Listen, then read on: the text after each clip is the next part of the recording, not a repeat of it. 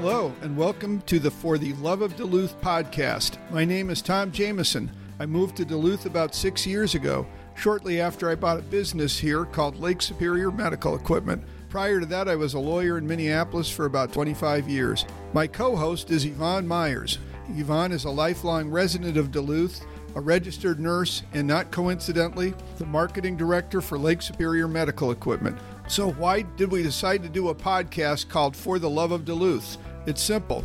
We love our town and its region, and we want to talk about cool things that are happening here.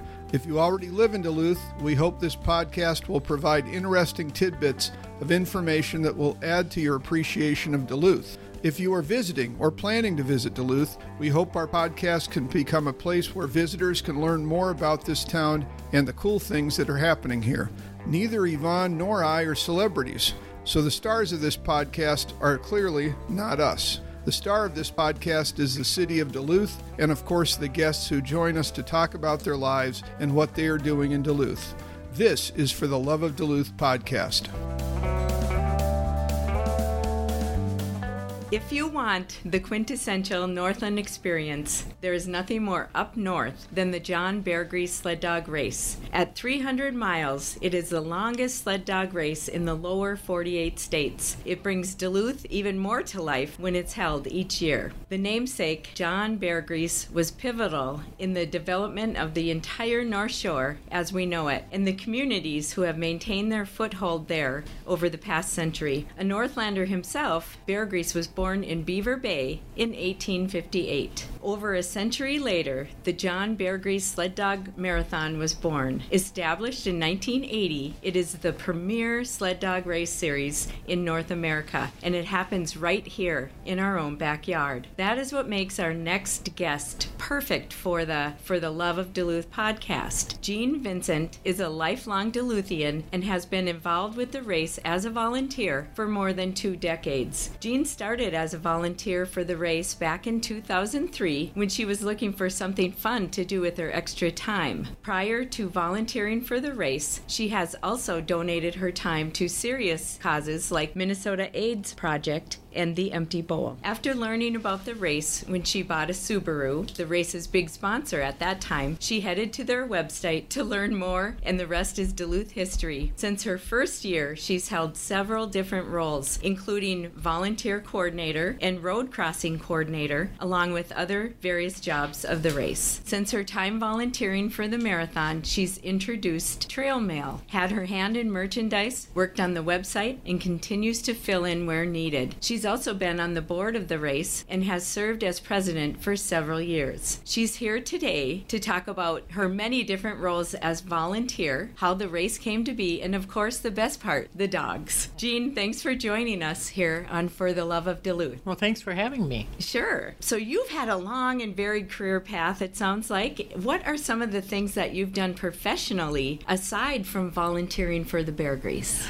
My college degree is in sociology. Okay. And criminology, and I worked as a counselor for adolescents at risk and for women at a halfway house with addiction issues, and then I was a secretary at the casino and a buyer at Aerostitch. If you don't know about Aerostitch, you should find out about them. Another made in America cool company. They make motorcycle gear. Okay. And I've been at my current job as long as I've been with the Bear Grease, and I am a benefits administrator. So we do flexible spending accounts and HSAs and HRAs. Oh, neat. Yeah. Wow, that is varied. So you've held many volunteer positions at the Bear Grease. Can you tell us about those and what position you hold as a volunteer currently? Well, currently I'm vice president on the board of directors, which the Bear Grease is 99% volunteer. Wow. So board members are not paid, coordinators are not paid, with the exception of the race coordinator, very small stipend. I am also assisting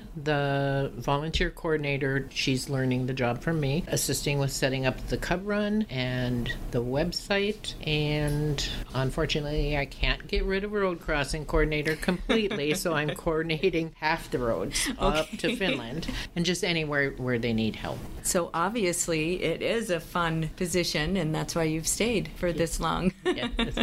We mentioned that you introduced trail mail for the bear grease. What is that, and how did you come up with the idea? So trail mail is mushers carry your mail. They're sworn in as mail carriers. And I came up with the idea because John Bear Grease was a mail carrier. Okay. I mean, that's what made him pivotal to the history of the North Shore. And I was just playing around on the internet and searching for ideas and found there's a Yukon Gold mail run in the Yukon. All they do, it's not even a race, all they do is carry mail via dog sled. And they have a postmark made that says carried by dog sled, and I can't remember how many days it is. Anyways, I thought, well, why can't we do this? So I contacted the post office. We do have a special postmark made every year that says carried by dog sled, Bear Grease Station, and wherever the start is, the zip code. And then the post office does swear the mail carriers, or the mushers, the marathon and the mid-distance mushers, in as mail carriers, and they carry the mail up the trail, and then it goes into the regular mail stream after that. So a person would buy an envelope from us. We have art from local artists, or sometimes kids on the envelope. You buy the envelope, you send it back to the Bear Grease with a stamp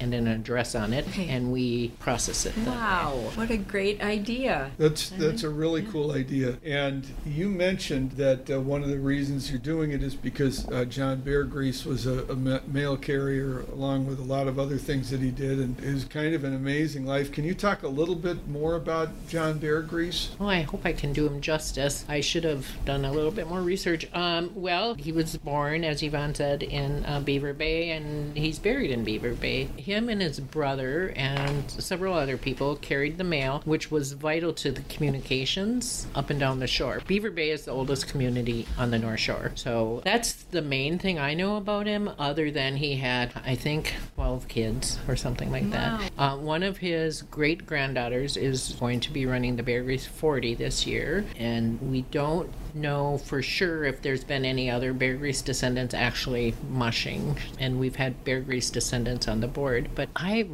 apologize, I don't know that much about him other than he has a lot of kids, a lot, and we are constantly hearing, well, I'm a descendant and I'm a descendant, and our poster this year was made by Sam Zimmerman, who is a Native American artist who's also a Bear Grease descendant, but one of his ancestors, before they hooked up with the Bear Grease, was also a mail carrier. There's a dock in Hovland where when they weren't carrying mail by dog sled, they carried it by boat, and there's a dock in Hovland up by Grand Portage. It's called the Old Dog Trail, I believe, and it talks about John Bear Grease, Ojibwe, I think they call him, and I can't remember the Zimmerman's first name, but a German. And so I had an opportunity to talk to Sam Zimmerman recently and asked if he was a descendant of that same Zimmerman, and he is, and Bear Grease too. I think John's most important role was keeping communication open on the North Shore. Right, and I think it's easy to forget because now there's a road, Highway 61, that goes all the way up to Grand Portage, but that was not the case when John Bear Grease was delivering mail. Correct. And this is a rugged, for people who are not familiar with the North Shore of Minnesota, which is a stretch of Lake Superior shoreline that stretches from Duluth all the way up to Grand Portage on the border. It is a rugged place, and you can only imagine what it was like back in the days that he was delivering mail. People think we don't have mountains in Minnesota. We have mountains on the North Shore. Yeah. It's called the Sawtooth Mountain Range, which people will argue with me. They're in Tennessee or wherever the other Sawtooth Mountain. I say they're short because they're the oldest mountains in the country, so they've worn down, but yeah. And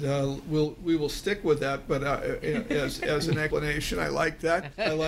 And as someone who's getting older, I will attest that as you get older, you do get shorter. So that would make sense. Right. So it makes sense for mountains as well. But anyway, it's a rugged area, and I want to talk a little bit about this area because the race itself goes all the way from Duluth to Grand Portage, right? It does. And so roughly, what is the route like? It's not all right next to the lake. No, No, it actually follows the North Shore Corridor Snowmobile Trail for the most part. So earlier days it started at what is now Duluth East. Used to be Ordine. Went up Billy's out to Two Harbors. You don't actually go into Two Harbors, not since I've been involved. At one point they went into all these small communities, which is another neat thing about the Bear Grease, that it involves all these communities. So it follows a snowmobile trail all through Duluth up to Two Harbors, and then we haven't gone into Beaver Bay for a few years because of the lack of snow, but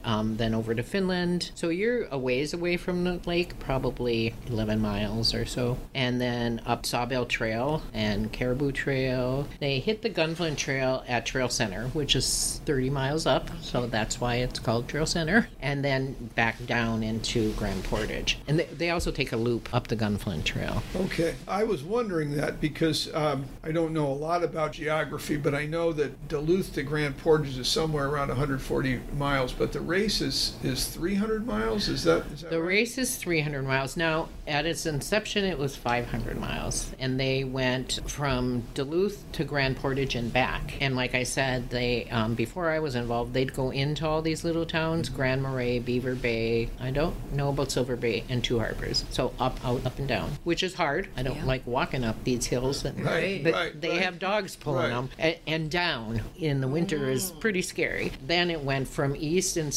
actually at one point it started in Canal Park, down the railroad tracks, come out about east, but that's how they got their 500 miles then. It was up and back and back into town. And then when I got involved, it was shortened to about 400 miles, and they'd go up to Trail Center, up to Gunflint Lake, turn around, come back, and come back down. Because of lack of snow and how early it is in the year, it's hard sometimes for mushers to get in enough training miles by January. So they were wanting a somewhat shorter race. So that's why we only go to Grand Portage and don't turn around and come back. And we've had to keep the loop. They don't go quite to Gunflint Lake. They go up the Gunflint Trail a little after they hit Trail Center. They go up the Gunflint Trail to about, right before Gunflint Lake. And then they turn around, come back, and go over to Devil Track Lake, and then head back over to the reservation and Grand Portage. Now, last year they had to stop at Mineral Center, which is about 5 miles up from Highway 61 because of lack of snow. Our race trail boss, Alex Angelos, had been doing it for years, finding the trail, marking it every year. He had to put in some little loop-de-loops and extra mileage down from Mineral Center down to the casino to get the full 300 miles. I can't imagine it being 500 miles. 300 miles seems plenty long, and I know it's sort of a tune-up race for the Iditarod, right? We get people who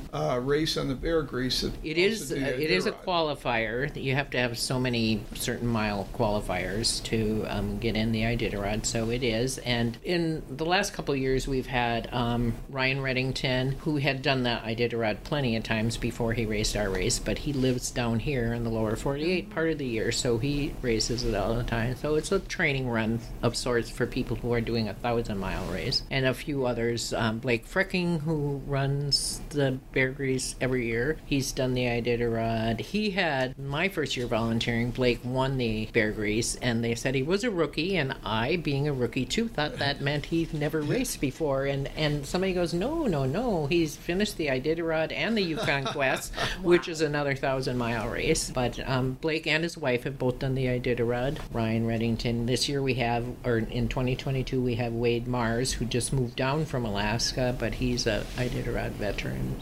And then we've had many people start here and move on to the Iditarod. Wasn't the city attorney of Gunnar Duluth? Johnson? Yes. He has never raced the Bear Grease, but he has been a judge for the Bear Grease, and he's a great friend of the Bear Grease. But yes, he has run the Iditarod now 3 times. Last year, his run got cut short because he was one of the few people who got COVID. They tested at every checkpoint, so that was kind of disappointing. But yeah. Now, one of the things, and I've never mushed, but I'm always amazed by these dogs and how much they they seem to be enjoying themselves out there, pulling a sled with a guy on a sled telling him to, go fast and all this stuff, because I always think, well, what would happen if I strapped a sled onto my dog and my dog would just give me a funny look and say, what the hell are you doing? Depends on what kind of dog you have. Yeah, well, my dog's lost all respect. I think it's the fact that I pick up her poop that she's lost all that respect for me, and so at that point, she's not gonna pull a sled for me. That's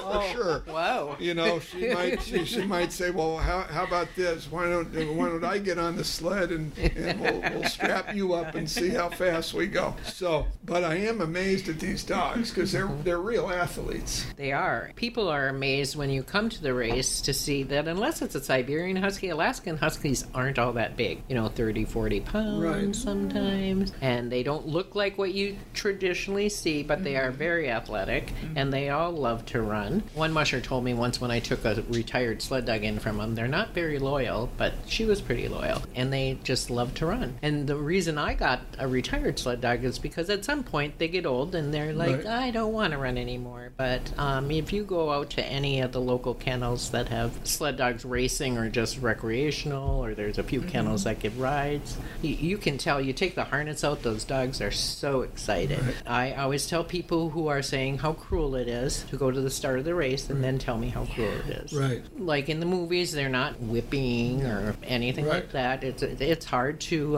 hold them back. Right. One of the volunteer positions is dog crews, and they have to kind of hold them back and lead them to the start at the same time, when they haven't raced at all. It's not for old people. Me, probably you. Yes, for sure. Not for clumsy people. So, they do love it. Is the current starting point, is it Billy's? Yes. Okay.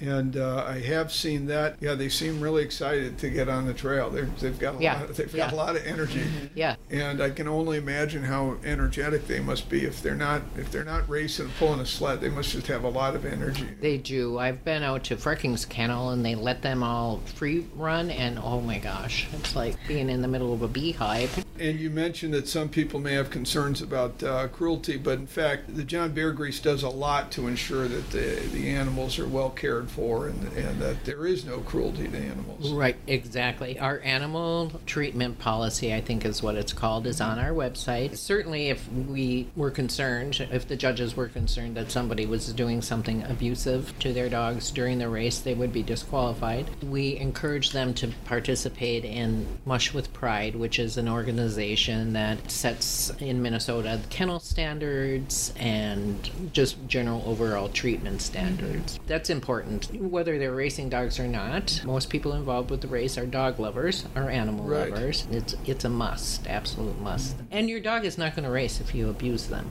And you cannot make a dog run. But the mushers do pick up poop of the dogs, and they still respect them. So it must be something else. So it must be something else I'm doing. Okay, that's good to know. That's good to know. I thought I had stumbled on something, but no. But so no, okay. It's like your first role if you go volunteer at a kennel is going to be scooping poop. Okay, all right.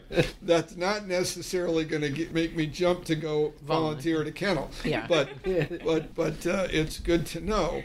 So getting back to the actual race route, and I know you mentioned that a lot of it is on a snowmobile trail. They don't close the snowmobile trail down, so the snowmobile trail is being used by both the dogs, the mushers and the teams, and as well as the snowmobiles. And is that creating any conflict? Fortunately not. It hasn't for us. There are races where snowmobiles have hit dog teams. Snowmobiles are generally really respectful, and that's one of the reasons we start on Sunday, because the traffic is dying down, but they know to stay to one side. I have not seen any disrespect. Sometimes they'll stop and ask, where the teams are. At the road crossings, they'll stop and ask. Sometimes they'll stop and wait, but they stay to one side, and they're not generally out at night, so it hasn't been an issue that I've seen on our race, and we're very fortunate. All right. Well, listen, we are going to need to take a short break to hear from our sponsor, Lake Superior Medical Equipment, and after that short break, we will be right back. You know what's hard to find these days? Good customer service. 2021 has been a rough year for customer service, no matter the industry. At Lake Superior Medical Equipment, they have kept the focus on good customer service because they value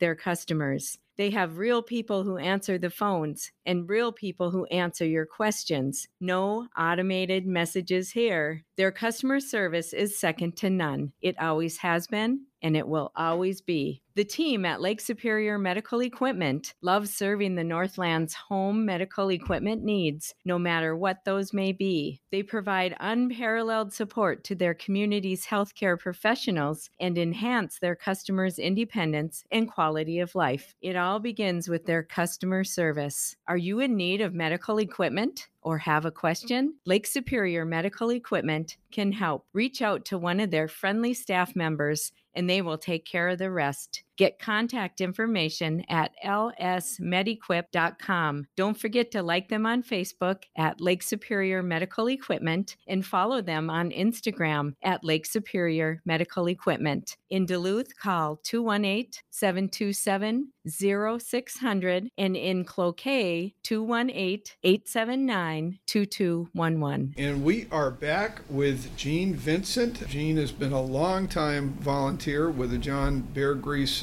Sled Dog Marathon. We'll kind of pick off where we left off, but before we do that, has anyone ever asked you if you were related to Gene Vincent, iconic many 1950s times. rocker? Yeah, yes, many times. And in fact, one career, which was short-lived that I didn't mention, is that I worked for a week in radio. I got that job because I called in for a radio contest. Somebody told me, "You're good at internet research, you should apply for this job." So I did, but I called in for radio contest to that station, and the owner, she's like, "Oh, you have a great radio voice, and your name, don't change your name." But I didn't last long. So I have a brief career in radio. Because of your name, Gene Vincent. And my voice, yeah. Yes. Trust me, my singing voice is nothing like Gene Vincent's. My family kind of jokes that I sing like Bob Dylan, but you know. Well, he's done okay too. He's done okay. He doesn't carry a tune very well, but he... No, but it's iconic. His voice is iconic, and he's had a longer career than Gene Vincent. So yes, sadly, a longer life as well. So anyway, Gene Vincent, I think, died. I'm not sure how old he was, but either his song was pop. I was born in 1957, and I think he either died that year or the one song that I can find that he was most known for, Beep Bapaloopa, was 1957 or something like that. Yes, I think that was it. He was a predecessor to Elvis. Well, we want to get back to the race itself, and you mentioned in our first segment that you were still doing a lot of the road crossings, at least between here and Findlay. Obviously, this is a long race, so it crosses a lot of roads, and obviously that's important, right? We don't want any of the teams to get hit by cars. That would be a terrible tragedy. So how big a deal is that for the race? Personally, I think it's the most important role in the whole race for that reason. And at one time when we went two ways, there was 70 roads. When you had to count them both ways. And some of those are just little cow paths, but there might be a logging truck going down it or whatever. And some of them are like Highway 1 that goes from 61 up to Ely, Highway 2 and Two Harbors, so some major roads. But it is vital to the race. It does say in the rules that the musher is ultimately responsible, but I don't know anybody who's had the role of road crossing coordinator before me, or the guy that I'm trying to get to take him over completely, since that doesn't agree with me that it's majorly important. It's also extremely hard. Once the race starts, you don't know how fast they're traveling, especially with the further you get into the race. So predicting what time they're going to get there, and they don't all get there at the same time. Right. And it's cold, so it's, if you're not comfortable being out in the cold or in the middle of the woods with just a campfire, then it's not the job for you. I don't like the crowds at the start. Actually, I was assigned the job. That's why it's a good fit for me, because I don't like being around all that excitement, but I'm also tired of driving in blizzards. So You're looking to give that roll up at some point. yes, and it's not for, you sleep in your car or you sleep when you can, and it's a better job for somebody younger. Well, that rules me out then. So that's good, I guess, because that's We would still take you. Okay. All right.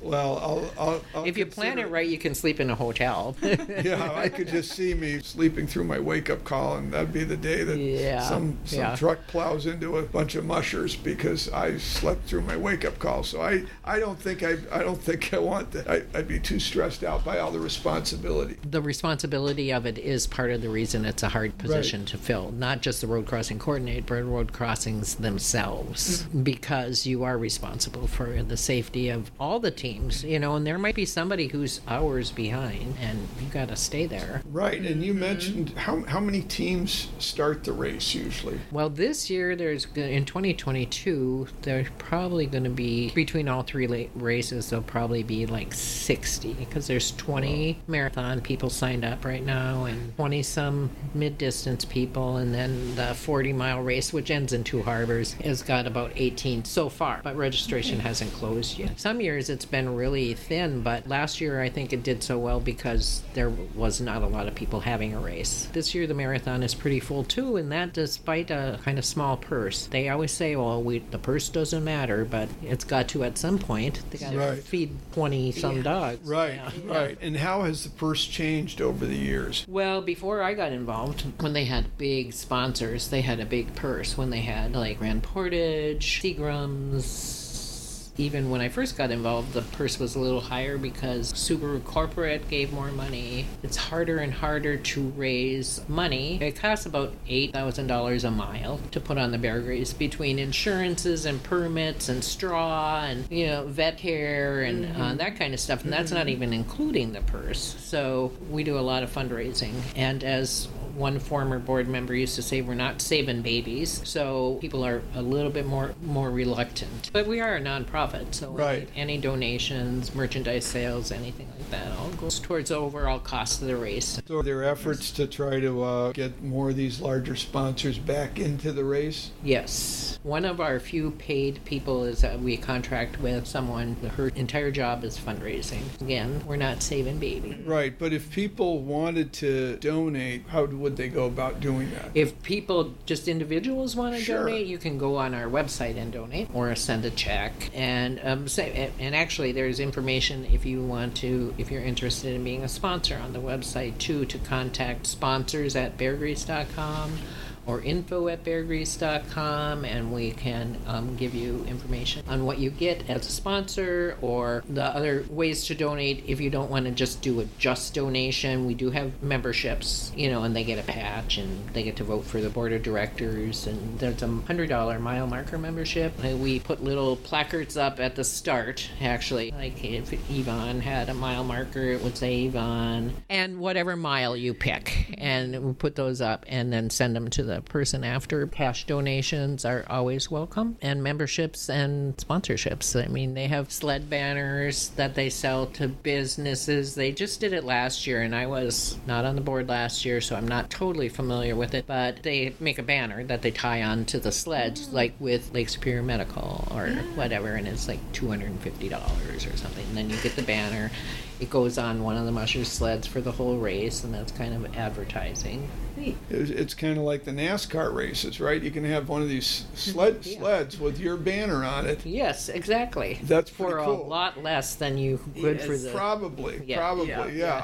And maybe one of the things that would help drive more donations is to get more people out there watching this race. You said you don't love the crowds at the start. If you were going to suggest to someone where they should go and watch this race, let's say they lived in Duluth, didn't want to go too far from home. Well, there's a number of road crossings between here and Two Harbors that are great. Basically, the snowmobile trail where it crosses West Tisher Road, North Tisher Road, Fox Farm Road, Lane Road, and Drummond Crossing are all great spots to watch the race. They're not all coming through. The further you get from the start, the less they're all together. Some of those roads, Fox Farm and Lane, the neighbors come out and have a party at the road. We have a whole bunch of photographers that just follow follow the race just because they love taking pictures. They're not employed by the Bear Grease or anything, but some of them donate their pictures. You'll see them at all the road crossings and trekking down the trail with their camera equipment, and mushers will tell you about them jumping out to take a picture. So road crossings, if you don't want to be at the start, or it's also nice to watch them come into a checkpoint. So like the Highway 2 checkpoint is in a gravel pit, and you have to walk in. It's kind of fun to watch the teams come in there, and then you can walk around just like you can at the start and see the teams resting and the mushers working with the dogs, and that's a great way to get information about, you know, the sport and the animals and see how well they do take care of their dogs. If someone wanted to find out if the John Bear Grease was going to go nearby their town or something, is there a map somewhere that someone can access and see the actual route so they would know? There will be. There isn't one on for the 2022 route online right now, but there generally is, because the mushers want to study that. Right. You'd think they'd want to know where they should go. And it's pretty much the same every year, but little things happen, not enough snow or whatever, that it's a little different. But like last year, I said they couldn't go all the way to Grand Portage, so they only went to Mineral Center. And if Grand Portage, for some reason, decided they didn't want the Bear Grease coming in there, then we'd have to redo the map. Right. Eventually, will the map get posted on your website? Yes. Okay. It does. So for those listening to this podcast, watch for that. If you want to go and find out, if you happen to be going up the North Shore, want to catch the John Bear Grease and happen to be there for the race, you'll be able to see that on the map, and you'll be able to hopefully figure out a good vantage point to go and watch the dogs. Yep, and then it's the timing. Then you have to kind of figure out the timing. Most of them rest once they get to Highway 2 for a little while, so anything past the Highway 2 checkpoint, you got to figure a couple hours. That's when it gets tricky. But, you know, I've had spectators show up at road crossings on Devil Track Road, which is way up by the Gunflint. Remember that year that we got like 1.5 inches of rain in January? Yes. It was during the Bear Grease. Yes. So there's a spectator that comes, and then it froze, and somebody shows up in her full-length mink coat or fur coat, so they figure it out. They figure out how to get there, which is interesting. When is the Bear Grease this year? I believe it's the last Sunday of January all the time. Okay. And so I believe that's January 30th. And the first teams take off at 10 in the morning. We moved the time up last year to facilitate all the spreading out and stuff they needed to do for COVID. But volunteers liked it. Spectators liked it. So we're keeping it. And checkpoints like the Finland community, if we start earlier in the day, then you get there when people in Finland can come out during the daylight, or at least, you know, it's not the middle of the night when you get there to watch. Some of these communities, you know, they've been watching it for years, so the community members come out too. And then roughly how long does it take, let's say, the winning team to do the 300 miles? About 2 days. Wow. So 2.5. It ends on Tuesday. Wow. And are they racing through the night? Oh, yeah. So they're required to do a certain amount of rest. I can't remember what it is. I want to say it's 20 hours, and 4 hours has to be at Sawbill on their way up, and 4 hours at the last checkpoint before the finish line, which should be Mineral Center. But the rest they can spread out, but they have to rest at a checkpoint. Unlike the Iditarod, their only rest that they have recorded has to be at a checkpoint. But you know, that's different. It's out in the middle of the wide open spaces, so there's not room to camp out on the snowmobile trails, so they have to rest at checkpoints. Right, and so when they rest at checkpoints, where are they resting? For instance, the musher. Our race is assisted for the most part, which means their handlers, their dog trucks, go from checkpoint to checkpoint, with the exception of Sawbill for the marathon. So they can't be in their trucks, but they're tied up to their trucks or chained to their trucks, and then they lay down straw and try to get them to sleep and eat. So it's like in the parking lot at Finland, in the gravel pit, Highway 2. And as I understand, people can donate straw for that purpose, right? Donate money for straw. Donate money for straw. So you don't want people coming in with straw and unloading their pickup trucks. No. I mean, you want to buy your straw, and we can donate. It has to be clean straw because we're in Superior National Forest, so you have to make sure it doesn't have any seeds and comes from certain certain places Sure. and blah, blah, blah. Sure. Okay. So, no, because we have no place to store it, Right. you know. And while the dogs are resting, what are the mushers doing? Some of them sleep in their trucks. Yeah. Highway 2 checkpoint doesn't have a building they can go in per se, so they'll just eat, start their own fires. They all have little camp stoves, and they eat and rest and walk around and talk to each other. Up at Finland, the musher themselves probably stays and sleeps in the truck just because it's quieter. Right. But there is facilities at Finland. Last year you couldn't go in. This year you probably can, and they, the community comes out and serves food, and so they go in there and visit and rest, depending on how long it is. Sure. This has been absolutely fascinating, and you've been extremely generous with your time. We do like to ask people who are from Duluth and you're not working, what do you like to do? I used to, before I got involved with the Bear Grease, I used to cross-country ski, but it's kind of time-consuming when you sign up for everything, and you have a day job. Right. Which I do. But I also have taken up some painting, so I do a lot of that. Spend time with my friends, watch TV and nap. I like to do that. Yeah.